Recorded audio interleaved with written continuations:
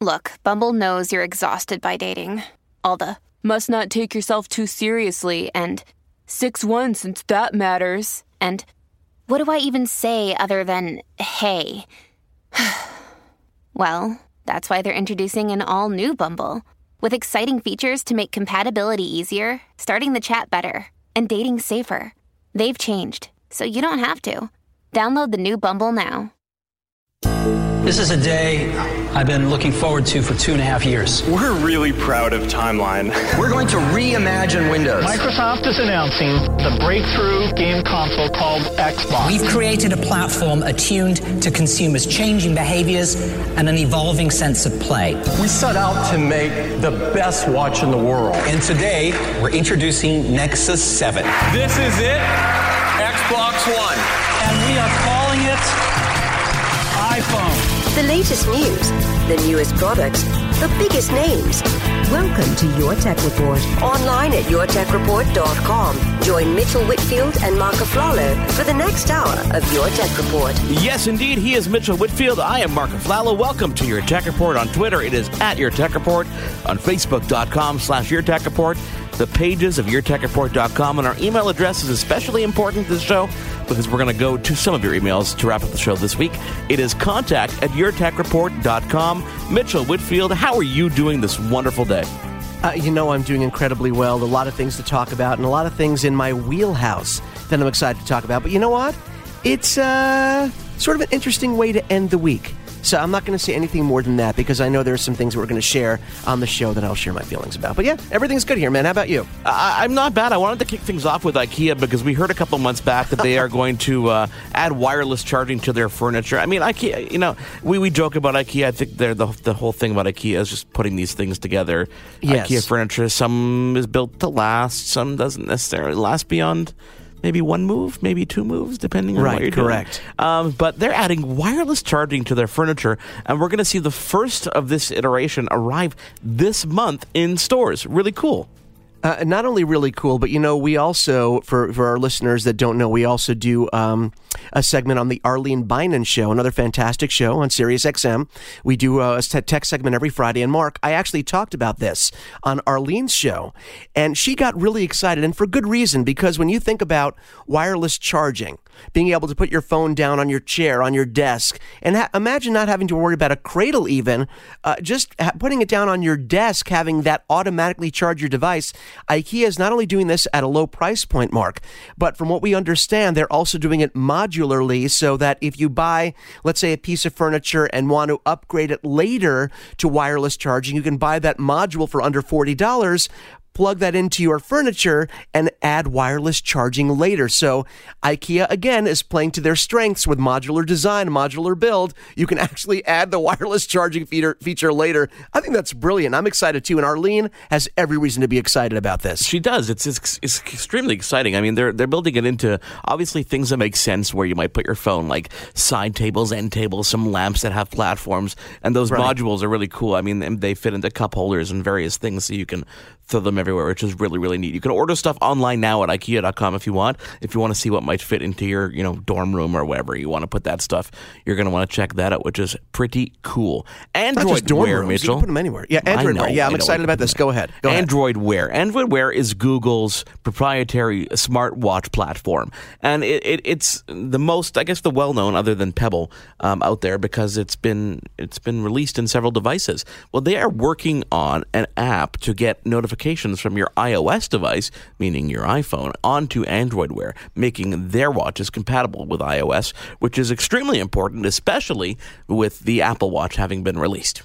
Absolutely, and now they're saying, well, it used to be that, well, if you're a Google, if you're an Android owner, you stick with Android devices and then the like. But now they know that Apple Watch is going to be extremely popular, and I don't think there's any doubt about that. People are buying and going to buy the watch. So Android is giving people a compelling reason, iPhone users and owners, to maybe look their direction. And I have to tell you, some of the Android-based watches are absolutely beautiful. They work very, very well. Great displays, great feature set. The only thing that was lacking for me, if an Android, device was not your daily, user, not your daily watch or daily, phone, you had no access to any of the features. So now, if you are an Apple user, maybe you want to try and go for an Android Wear watch and use all of your Apple features on that. I think it's really smart to take some of the market away from Apple and gear people toward their watch line, which is really nice. We're expected to hear an official announcement later in May when Google holds its I/O Developers Conference. So there's no official word. They have to still get it approved by Apple. I think It wouldn't be necessarily a smart move by Apple to deny that. They've allowed the Glass app in the App Store, so I think it makes sense. Competition breeds some healthy experiences. Innovation, there. Absolutely. And I hope it happens, and I think it will.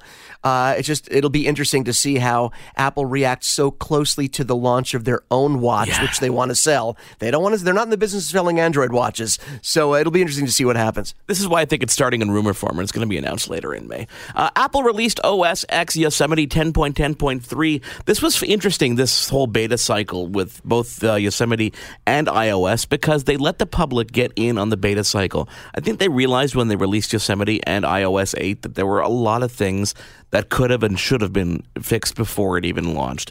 And using the public to beta test this expanded the pool of bug testing, tenfold, if not 1,000-fold. So 10.10.3 came out with the most prominent of the new features is the new Photos app that replaces iPhoto. It's being pretty well received, especially in the digital photography realm, but a lot of improvements across the board. Wi-Fi, compatibility with Wi-Fi networks and environments, Bluetooth fixes, lots of stuff across the board on Yosemite. And of course, the biggest issue being software compatibility. Other programs from other manufacturers and developers working with Yosemite. Why do I always want to call it Yosemite? Because it makes me giggle on Yosemite. And am I crazy, Mark? Or are we seeing the newer versions, newer updates to both the mobile and desktop platform, with iOS and Yosemite coming out faster and faster? I don't know if it's because of their new products demands on the software or the consumer end demand, but to me, Apple is being much more responsive, and they've always been pretty responsive to their user base. But I find that recently, in the last 6 to 8 months, we've seen faster and faster, more and more updates, and it only bodes well on the consumer end and only helps with new products like Apple Watch and the new laptops that come out with new feature sets, compatibility being what it is. So kudos to Apple for getting these things out in a timely manner. And I haven't had time to spend with the new build of Yosemite, but I'll give you my thoughts for what that's worth next week. You know what? They are being pretty aggressive with it, and they're also timing things accordingly. Like 10.10.3 came out the exact same day that iOS 8.3 came out, which fixes pretty much every complaint that anybody has had on iOS since its launch in iOS 8. Siri is smarter. She supports more features. She's a little bit more friendly, I guess. She's a bit more responsive. The voice is a bit more conversational. Obviously, it supports the Apple Watch features. Wireless CarPlay is there. Wi-Fi calling is enabled on certain carriers like Sprint in the US. Overall, a lot of fixes on iOS 8.3, which I'm truly enjoying. I also wanted to bring up a little something on iOS 8.3, which was released this week as well. People are seeing some slight bugs happening in terms of their settings being reset. Things like predictive text, things that we've seen in the past have been happening that will get fixed. Those things are going to work themselves out. Do not sweat it. Do not be afraid to do the upgrade. It is a great upgrade. One other complaint we've had about 8.2, not just 8.3, but 8.2 previously is, if you've noticed, and we talked about this when it actually happened, there is a new Apple Watch icon now on the top of your phone, on your desktop of your phone, basically, on your homepage. It cannot be gotten rid of. Nope. It must be buried in a folder that you name things I don't want to see.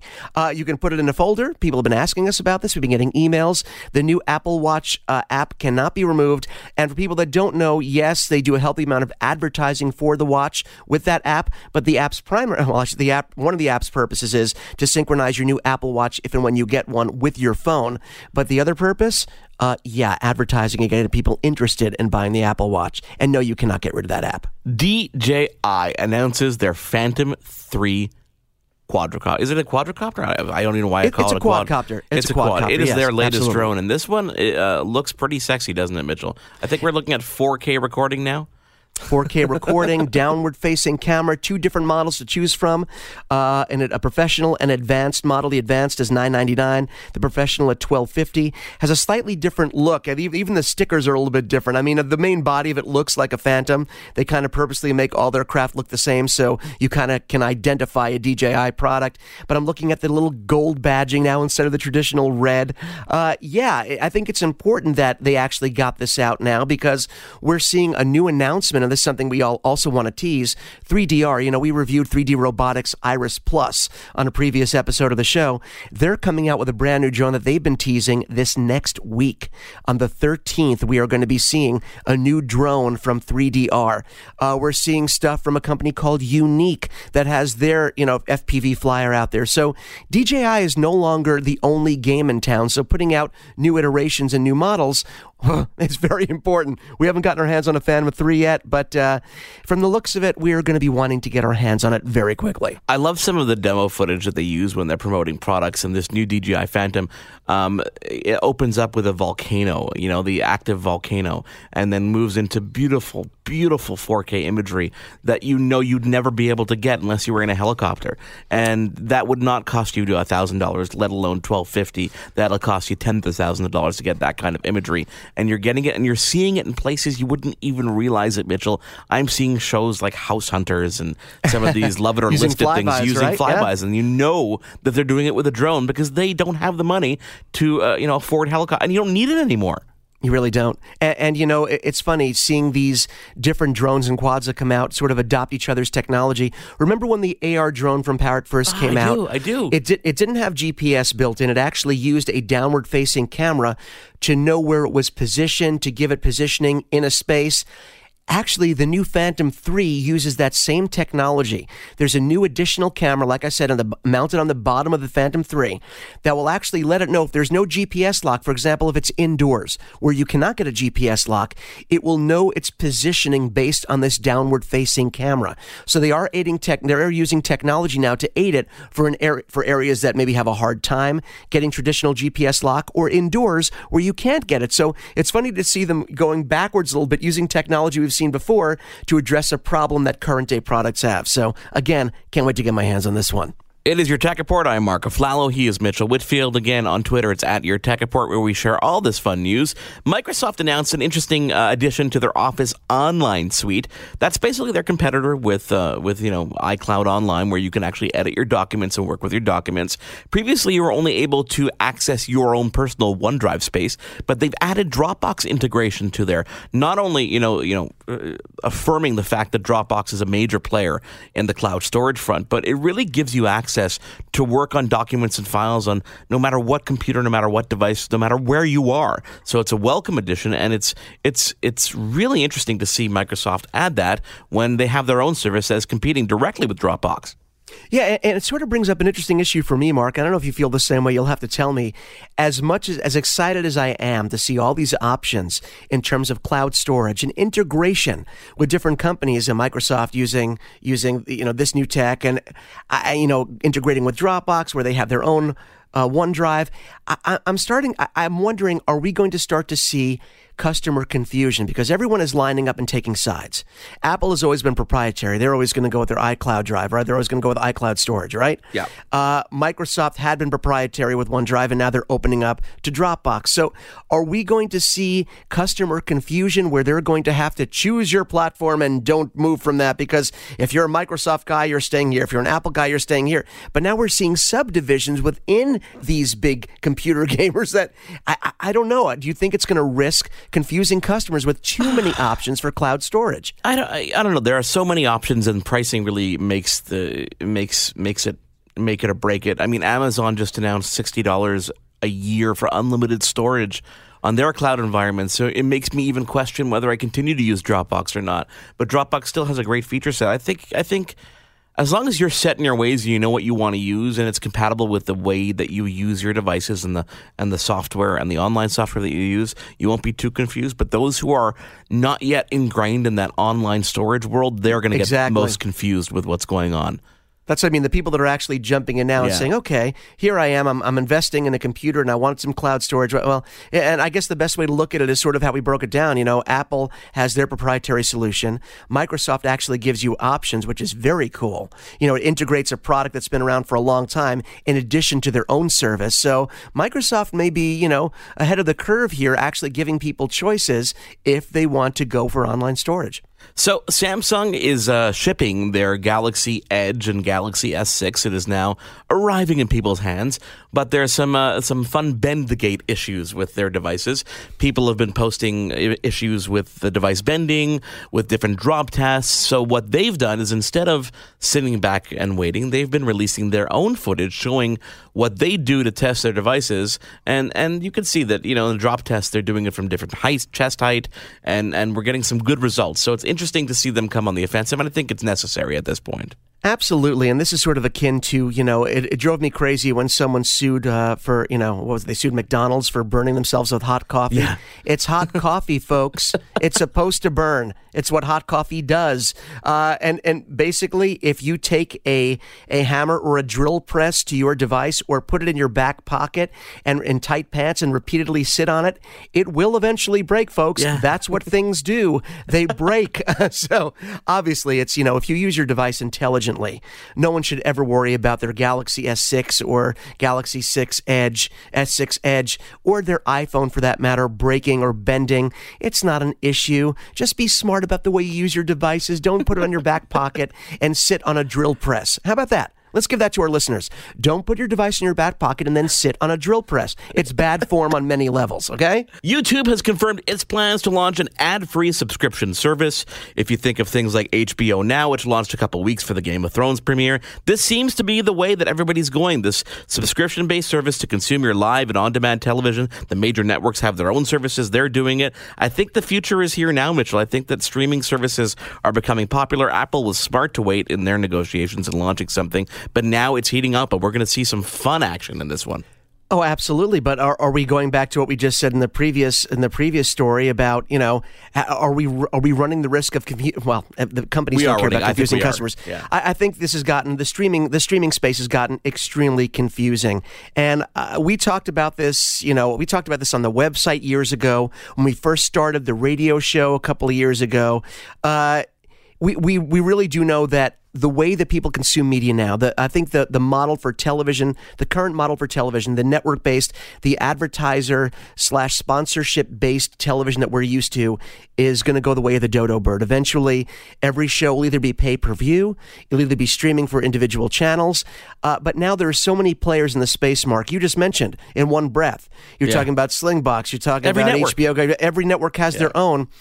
The only thing I'm hoping is that a company like Apple, a company like Roku, a company like Hulu can sort of straighten this mess out and give us a place to go. Microsoft might be the way to go as well because, as we know, the Xbox One is not just a brilliant gaming machine, it's a great streaming device. But I think we're getting so fragmented in terms of who's streaming individual channels versus individual blocks of channels.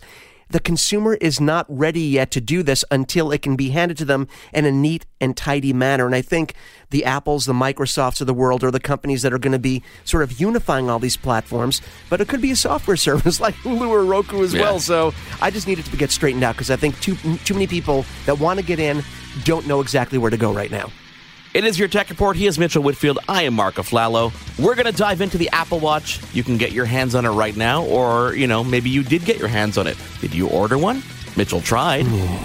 I did. Well, don't rub it in my face. We'll talk about all that and more when we come back right here on Your Tech Report. There's more Your Tech Report after this. This is Your Tech Report. For gadget news and reviews, click to yourtechreport.com. Or you can go on Twitter at Your Tech Report. Or how about Facebook.com/Your Tech Report. Mitchell, it was inevitable. The time has arrived this past Friday at, for me it was 3:01 a.m. Eastern. For you it was 12:01 Eastern. You were able to... Oh, sorry, hang on a second. I was able to order the Apple Watch, but you did not have so much luck, did you? No, I can't hear myself right now. It's my eyes are bleeding, my ears are bleeding. I'm annoyed.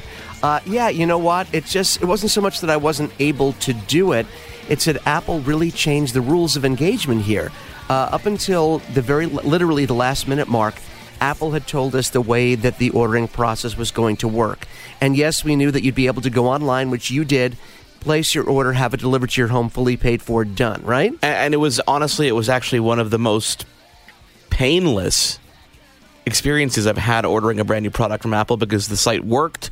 It came up within minutes of past midnight Pacific time. Normally I've waited hours, if not, sometimes much longer than that, but it was really quick. I favorited I did 2 versions of the watch, which that's great apparently for you. I'm is very good happy for you, maybe. Yeah, no, that's really nice for me. No, you're going to end up going for the larger size, and I'll be screwed too. But listen, so you're right. I mean, if you were actually ordering the watch online, yes, and paying for it, and you got in within a minute of it going live at 12:01, and I'm saying this for a reason, folks, then yes, it was a good experience. But here's what bothered me. As I started to say before, Apple sort of changed the rules. Right up until 12:01, everything went live on the Apple Store. Yes. Apple had said, even on their website, you'll be able to pre-order and reserve for in-store pickup online, at which point you'll come in the store and pay when it arrives on the 24th. Great.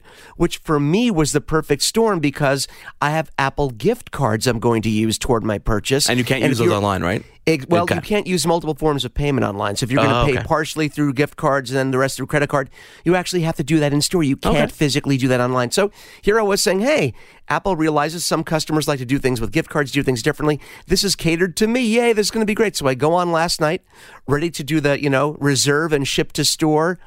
And lo and behold, there's no option. You cannot click currently unavailable. So the only thing you can do would actually be to pre-order, pay for the watch in full to be delivered to your house. But Mark, if you hesitated for more than 30 seconds, and I mean that literally 30 seconds, where you had to change gears and say, oh, now I have to order to the store, shipment slipped from April 24th to 4 to 6 weeks.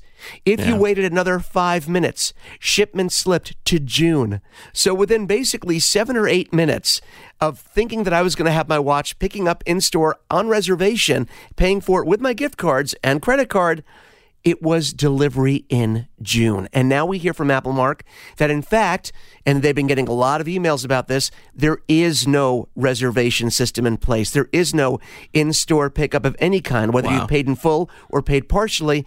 The first wave, at least as far as we know, as Tim Cook said, late Thursday, early Friday morning, it's only going to be home delivery for now, for that first wave of watches. So here I am, brokenhearted, went on the app and only got nothing. I'm trying to find a solution here for you. I'm looking at the 38 millimeter 18 karat yellow gold for $17,000. Even that one. That's an option. No, but you know what? Even that one's shipping in June. I think every single variation of this watch is now shipping in June beyond. I mean, Mitchell, it was, I hit buy within the first minute of them going live, and I managed to get one. Then I said, let me try my luck on the smaller size. I hit buy, and I managed to get through. And even mine, they don't commit. It says delivery between April 24th and May 8th.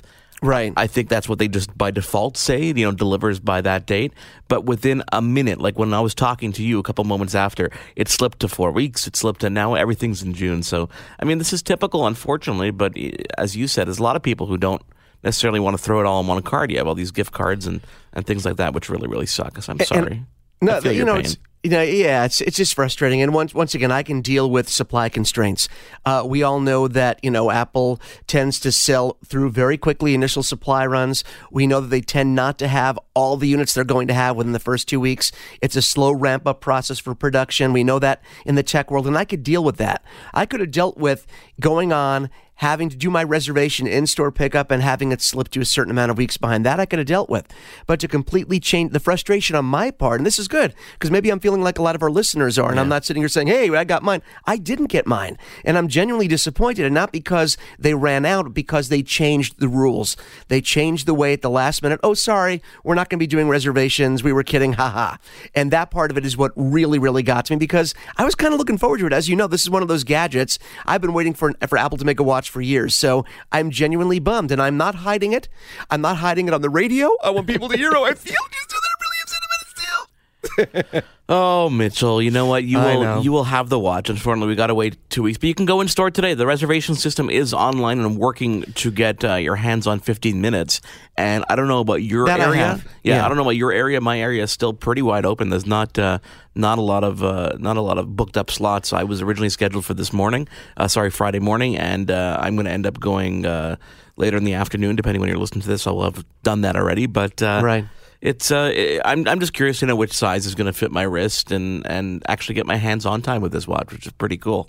And you made a good point, which is because I told you, there are plenty of apps and websites you can go to where you can do a paper cutout to see actually how it looks on your wrist, the two different, the 38 and the 42 millimeter. But Mark, as you pointed out before we went on the air, that doesn't account for the thickness of the watch.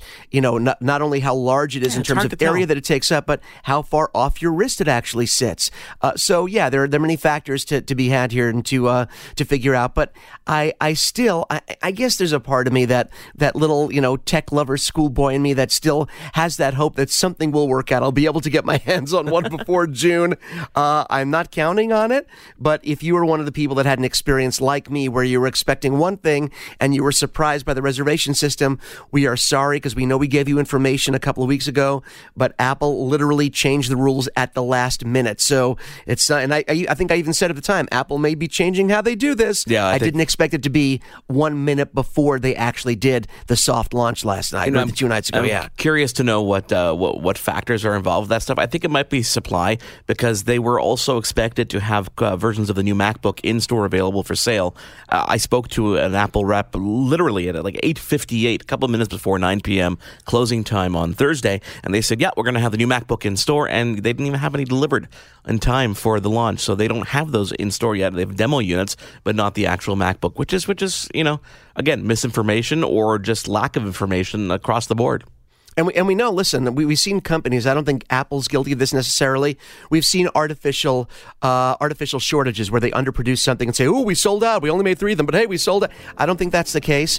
But, the fact that they sold through their initial allotment that they were thinking maybe for April 24th within the first 2 minutes. That's insane. Those are crazy numbers. And that speaks to two things, either the incredible popularity or the incredibly scarce amount of units we're going to see. I think it also shows you how robust their data centers and systems are right now, because they were never able to handle the demand for something like this in the past, which is why the numbers didn't slip that fast. I mean, remember iPhones and stuff like that. So we'll see. I mean, we'll see as those ship dates increase, as they produce more and more models. They also have a better gauge of what people are looking for, and I think that sport model, that entry-level model, is the popular one. So we will talk more about the Apple Watch in the weeks to come. Mitchell, we got to take a quick break. When we come back, we're going to talk about gaming, a little spotlight on some fun games like MLB The Show, and of course Mario. We'll be back. Your Tech Report will be right back. Now, back to Your Tech Report. Yes, indeed. Mark Aflalo, Mitchell Whitfield with you. Your Tech Report on Twitter at Your Tech Report, Facebook.com/Your Tech Report. Mitchell, a couple weeks back, we were so excited for the release of MLB The Show 15 that we spoke to San Diego studios belonging to them. Ramon Russell. The way to answer is that every year, let's say, we put 100 features in the game. Well, that's 50 features that was on that list that didn't get put in. So every other year we'll always have those 50-plus features that we couldn't put in the year we wanted to that we can get in the very next year. So there's always something that we want to do that we just can't put in. When you hear, first of all, Ramon was great. He told us about the game, and now that I've had hands-on time with the game, I really appreciate the subtleties and the detail of what he went into in our interview. The problem with putting out a new game every year, I shouldn't say the problem because it's a brilliant game.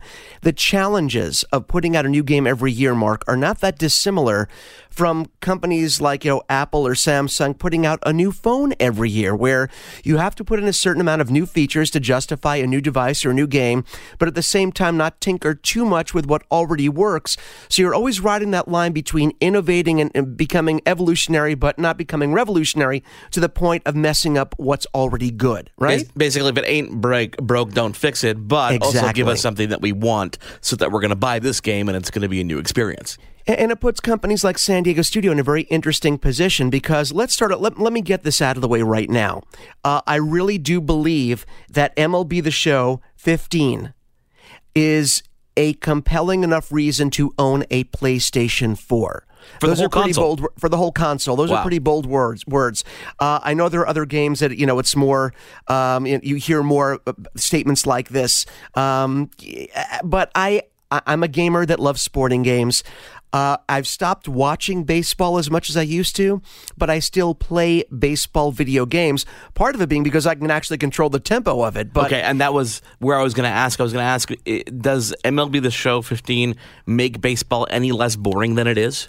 Oh, absolutely. Because, listen, and that's just not this iteration. I mean, you could look at previous generations and versions of MLB The Show, and they've always innovated on the side of how do we keep the baseball experience solid, but still give people a compelling experience in a shorter amount of time.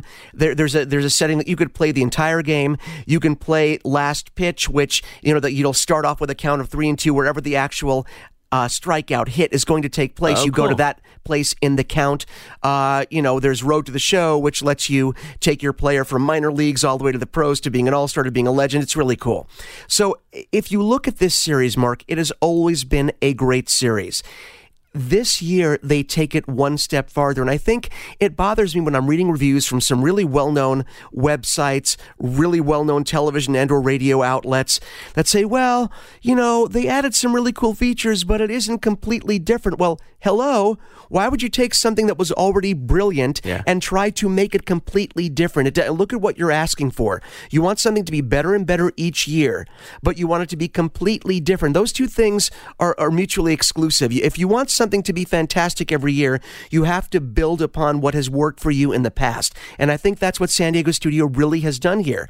They've taken the core experience, and by the way, they made a brilliant transition from previous gen to this generation of consoles. I thought their first outing last year on the PS4 was absolutely wonderful, but they've taken that mark and they've tweaked it. A game that already looked fantastic now looks even better. And Ramon talked about what they did with the lighting system, the shading system. Both the shadows and the lighting are fantastic, and it makes a huge difference when you're playing a game and it transitions from day into the evening, and you can actually see that shading and the shadows. Everything changes dynamically. The game looks gorgeous. It really is like you're watching a game. There's no doubt about it. This game is visually stunning, and those improvements are absolutely noticeable from one year to another. Right. But what are the other nuances that you've noticed in gameplay, whether it be the multiplayer or the online aspect of it, that really stand out from last year? Well, let's talk about some of the feature set that really makes it stand out. They finally went to year-to-year saves, meaning you're not just importing your team from MLB The Show 14. You're actually continuing what you started on that game into MLB The Show 15, which is a great feature for people that get, one of the sad parts is if you get hooked on a game like MLB The Show 14 and I'm hooked on my team and I want to continue where I left off, well, now MLB The Show 15 lets you actually do that, which is a wonderful thing. They added little subtle things like licensed equipment. And once again, this doesn't seem like a lot from the outside, but if you know that your particular favorite player has a Mizuno glove and uses certain batting gloves and certain bats, these subtle changes, they're all actually within the game. They actually have legends now in the game. 30 Major League iconic legends are actually in the game now. I can't tell you, they're every little thing that I'm talking about actually adds up to a big change. And they actually have tweaked the hitting engine a little bit. So now directional hitting, so much better control. Because it used to be that I felt that pitchers used to have an advantage in the game. If you were playing online and you were playing against a great pitcher always had an advantage against a great hitter because the pitcher knew what they were going to do. The batter had to be reactive. The pitcher was being active. Does that make sense? No, it makes sense. So in these games, sometimes hitting was a little bit of a challenge. Now, not only has hitting gotten better and better every year, but now in terms of my positioning of where I want the ball to go, without doing too much work and having to press a million buttons, it's just a slight adjustment for me on the stick, and I find I can put the ball wherever I want it to go. So the other thing I wanted to talk about was online. Playing the game online was seamless. It was as if I was playing locally. That's how good the experience was, with strong frame rates, no dropouts, no pausing of the game. So at every level, Mark, playing this game was a fantastic experience, and I really felt like I needed to mention when we started the expectations that people have. You can't have a fantastic experience every year and expect complete dynamic changes every year because, as I said, you don't want to lose what made this game great. To me, kudos to everyone at San Diego Studio for taking something great, not messing around with what worked, and adding enough subtle changes that added up to big changes for the player at the end of the day. So, fantastic game. You can get it now. I'm going to talk about the Vita version in a couple of weeks. I'm playing with the Vita version as well. It's on the PS3, Vita, PS4, available right now. And if you are a baseball fan, a baseball video game fan, and I tell you, this game is reason enough to get yourself a next-gen console. Or get it on the Vita, get it on the PS3. They look great on there, too. But as far as the PS4 goes, this is a system seller and a fantastic, fantastic game. That's a strong statement, I think. I believe it, though. I genuinely believe it. I believe you do. Let's move on to Nintendo, shall we? Let's do that. Nintendo, yes, they still exist. You know, we talk about them as much as we talk about them, and we're big fans of the Wii U, and they're still innovating a lot. We're still waiting for the mobile games, but that's still a while away. Well, thankfully that, we have amazing games on the Wii U to keep us distracted while waiting for things to evolve on the mobile side. Something Nintendo, again, never say never, because they said we will never do that. And look, now we're going to be gaming, on our mobile devices. We know exactly how it's going to happen, but it's coming. Ooh, baby. Ooh, baby. A Mario on your phone. That's fantastic.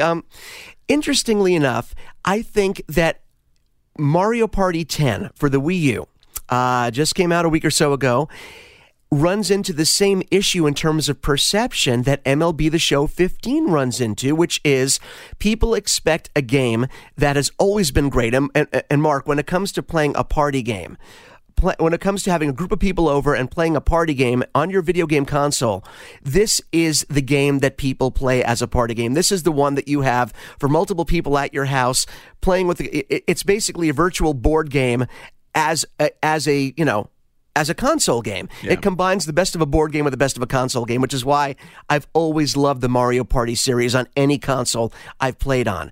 But I think they run into the same situation where people expect, okay, how can we make this completely revolutionary? And, they really added some cool changes. Well, folks, again, there is nothing wrong with the Mario Party concept to begin with. To me, making the move to the Wii U, the biggest thing that we see, Mark, is a huge graphical improvement, a huge jump in terms of what the game looks like. And I've said it 1,000 times, Nintendo games have never been about having the most cutting-edge graphics and the super hyper-realistic look, but even in the cartoony, Nintendo look that their games tend to have, you can tell that they put a lot of love and a lot of work to making this high-definition version of Mario Party 10 look absolutely gorgeous on the Wii U. But they also added some things, and Mark, one of the things we talked about on the show is, okay, you have a console like the Wii U. Is it selling like the Xbox One or PlayStation 4? No. But it also is at a lower price point and does things differently, and I love the way the Wii U works, and I especially love when developers come up with creative ways to use that tablet, the main controller with the screen on it. And they really did. For Mario Party 10, there are multiple game modes. One traditional, game mode that has 70 new mini games. If you love the mini games, I don't know if you've ever played Mario Party before, Mark, but it's loaded with dozens and dozens of these mini games that you play against your fellow players, or sometimes you team up and play against the AI. It's really cool. 70 new mini games, but they found a clever way to use the tablet controller. One of the new ways they do that is they have something called they have a new Bowser mode where a fifth player can play with the other four players using their little Wiimotes and play as Bowser. So basically you're playing as the bad guy of the game using your tablet controllers, a totally different experience, completely unique experience to this series. And I had a blast as a player against Bowser. I had a blast playing as Bowser against my family. So immediately they're taking what they have in the hardware and using it to innovate on the side of Mario Party 10, which I absolutely loved. Also, what do we talk about innovation on the Nintendo side? Using Amiibo. As we know, there's a little space on the tablet controller that's been there since the beginning that has an NFC chip built in that is meant to use your Amiibo on. Well, there's a whole Amiibo party mode, Mark. They came out with 10 new Amiibo that were dedicated basically just to Mario Party 10, that when you put the Amiibo on your tablet controller, it not only, unlocks new features for you on a daily basis, new looks, new skins for your Amiibo, but each Amiibo figure has his own playing board. that's so cool. when you're doing Amiibo mode, you can actually, depending on which Amiibo you have in your collection, when you tap it and enter it and register it on your Wii U, it opens up a whole new board. It opens up a whole new board for you to play on, adding that much more longevity and play experience to the game. They even have dedicated mini games that you can play that rival some of the best mini games you've played on your mobile device.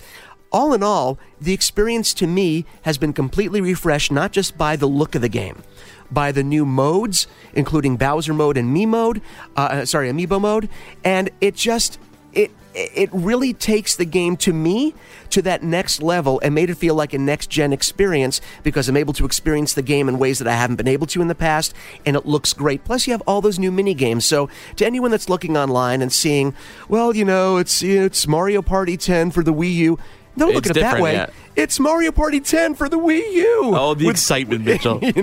With new game modes, ways to integrate your Amiibo in there. And, Nintendo, you guys are evil geniuses because just to unlock these different boards on my particular Wii U, I'm going out like every other week, or not every other week, every other few days and getting myself another Amiibo figure. So shame on you, Nintendo, for making me do this because now I want to unlock all those different boards. So, yeah, it's a great way to integrate their Amiibo universe into all their gaming. So, love the game, love the new look, love the new integration, and definitely worth picking up if you love Mario Party and you are a Wii U owner. So, a reason to have a Wii U and a reason to have a PlayStation. Yeah, it's all fun and games, isn't it, Mitchell? Yeah. Until it's your someone Tech loses an Report. eye, yeah. Mitchell Whitfield, Mark Aflalo. We'll be back with just a bit more from your emails after this. There's more Your Tech Report after this. This is Your Tech Report. Now time for Ask Your Tech Report.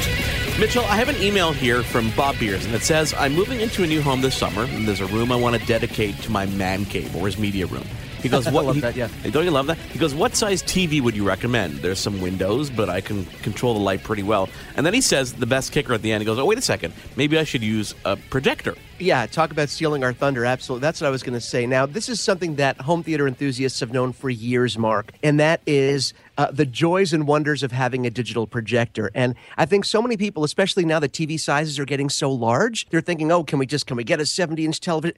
And not only do a lot of people not have the room, they also don't have these television sets get incredibly expensive as they get large. So having a digital projector is an excellent solution. And there's so many to choose from. And there are some brands I think that we like more than others. But I think digital projector, Mark, would be the way to go. Would you agree? I think so, too. But, I don't think that we're necessarily the right people to answer this question. So while you were talking there, Mitchell, I made a quick phone call. And I have someone who I think is an expert in this field. His name is Jeffrey Shea. He's a senior product manager at ViewSonic. Jeffrey, how are you? Thank you. Thank you for everybody to have me here. Well, we're really excited to have you here because right now, what should people be looking for when they're shopping for projectors? What's the most important thing to look for in terms of features? Is it the brightness? Is it the lumens? Is it the inputs? What would you say is the most important thing to look at? The color accuracy should be the very first important thing they need to look into before they select the right projector for their environment. A lot of people worry that they don't have the space for a digital projector. They think of projecting, they think of movie theaters,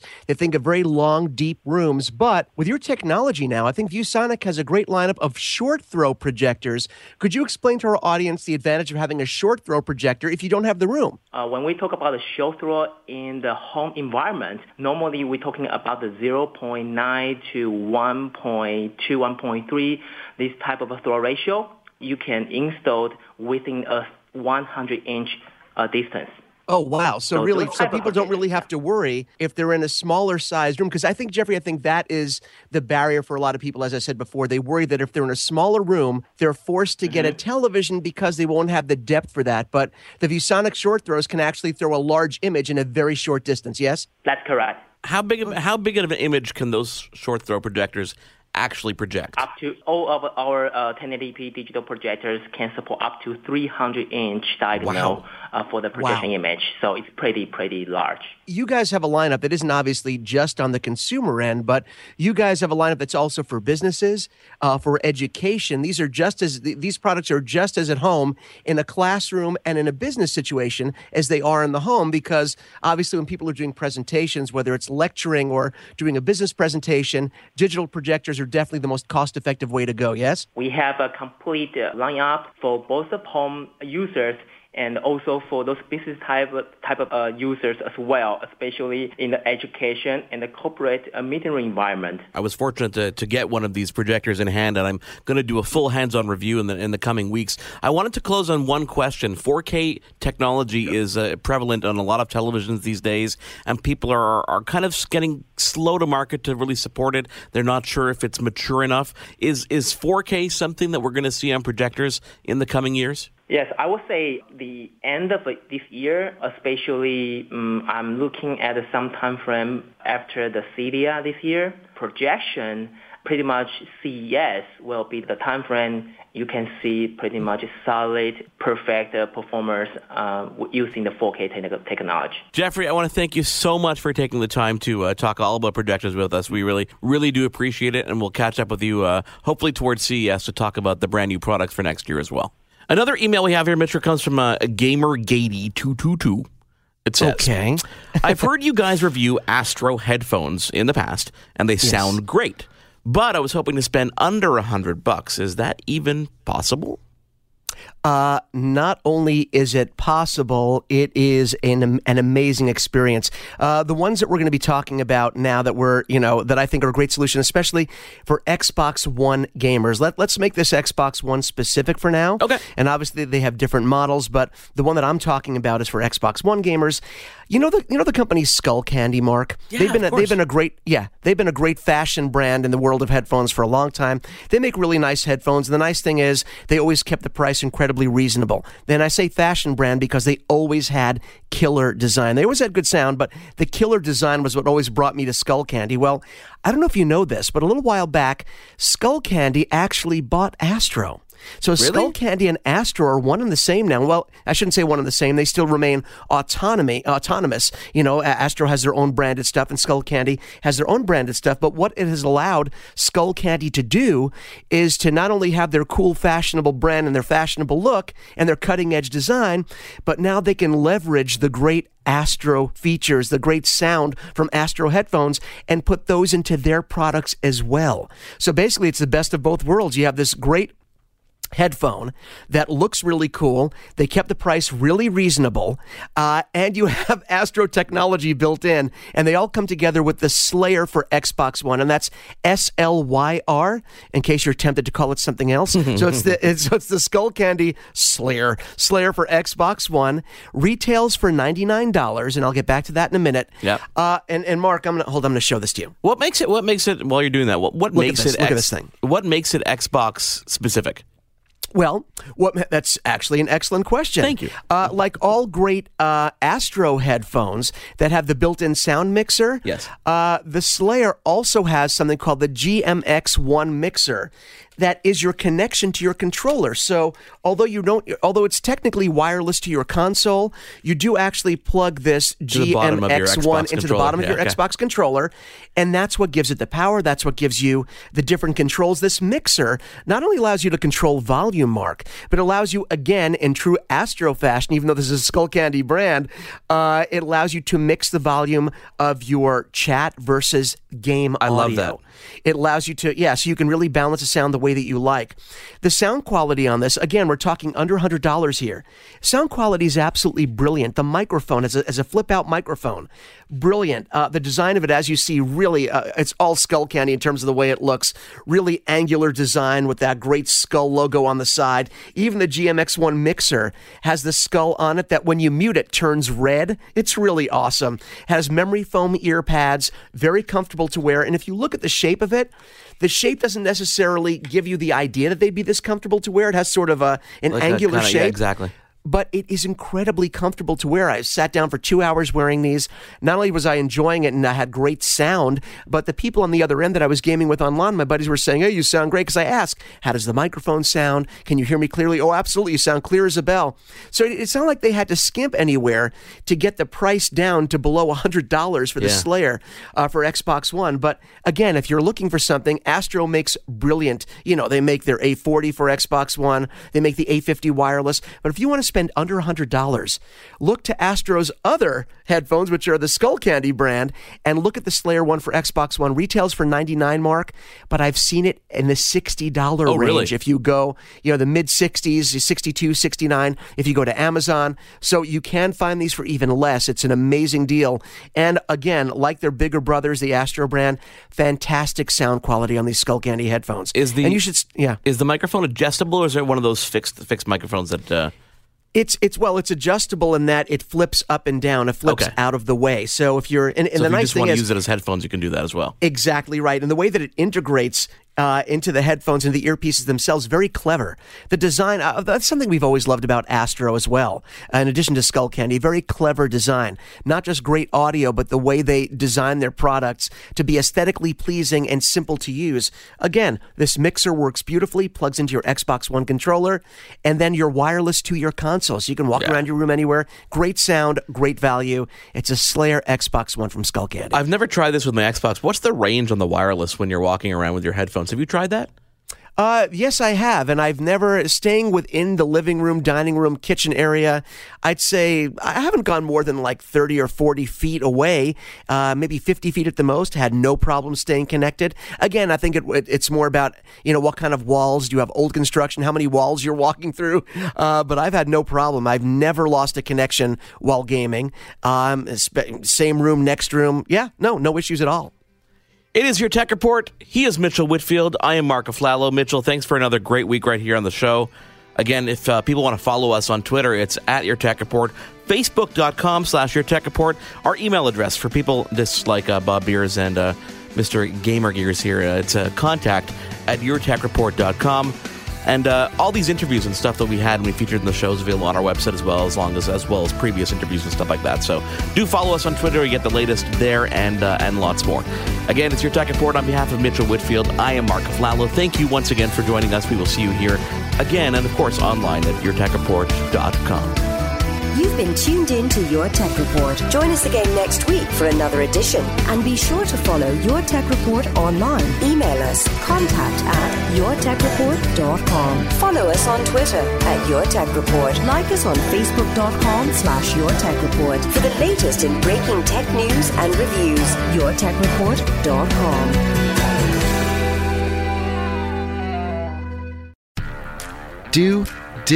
Will, the Story of People podcast is now available on the Crier Media Network. The first 5 episodes are here and feature some incredible guests that fit into one or all 3 of those categories. Ready? Tara Sloan from the San Jose Sharks Undercurrent podcast at NBC Sports. Marianne Iveson from Iveson Voice and the Let's Take This Outside podcast to talk about the world of outdoors as well as voiceover land. Ariana Hunsicker, future Canadian Paralympic swimmer, already winning tons of awards for this country. Scott McGregor from the Hot Wallet podcast to dumb down the world of crypto, Bitcoin, and NFTs so you don't have to. And Jackie Holowati from Climate Pledge Arena in Seattle, Washington, the first net zero carbon certified arena on the planet. Wherever you get your pods, wherever you watch your pods, and on the Crier Media Network. The Podcast Super Friends is a monthly meeting of 5 podcast producers. Hi, I'm Catherine O'Brien from Branch Out Programs in Baton Rouge, Louisiana. I'm John Gay from Jag and Detroit Podcasts. I'm Matt Kundle from the Sound Off Podcast Network.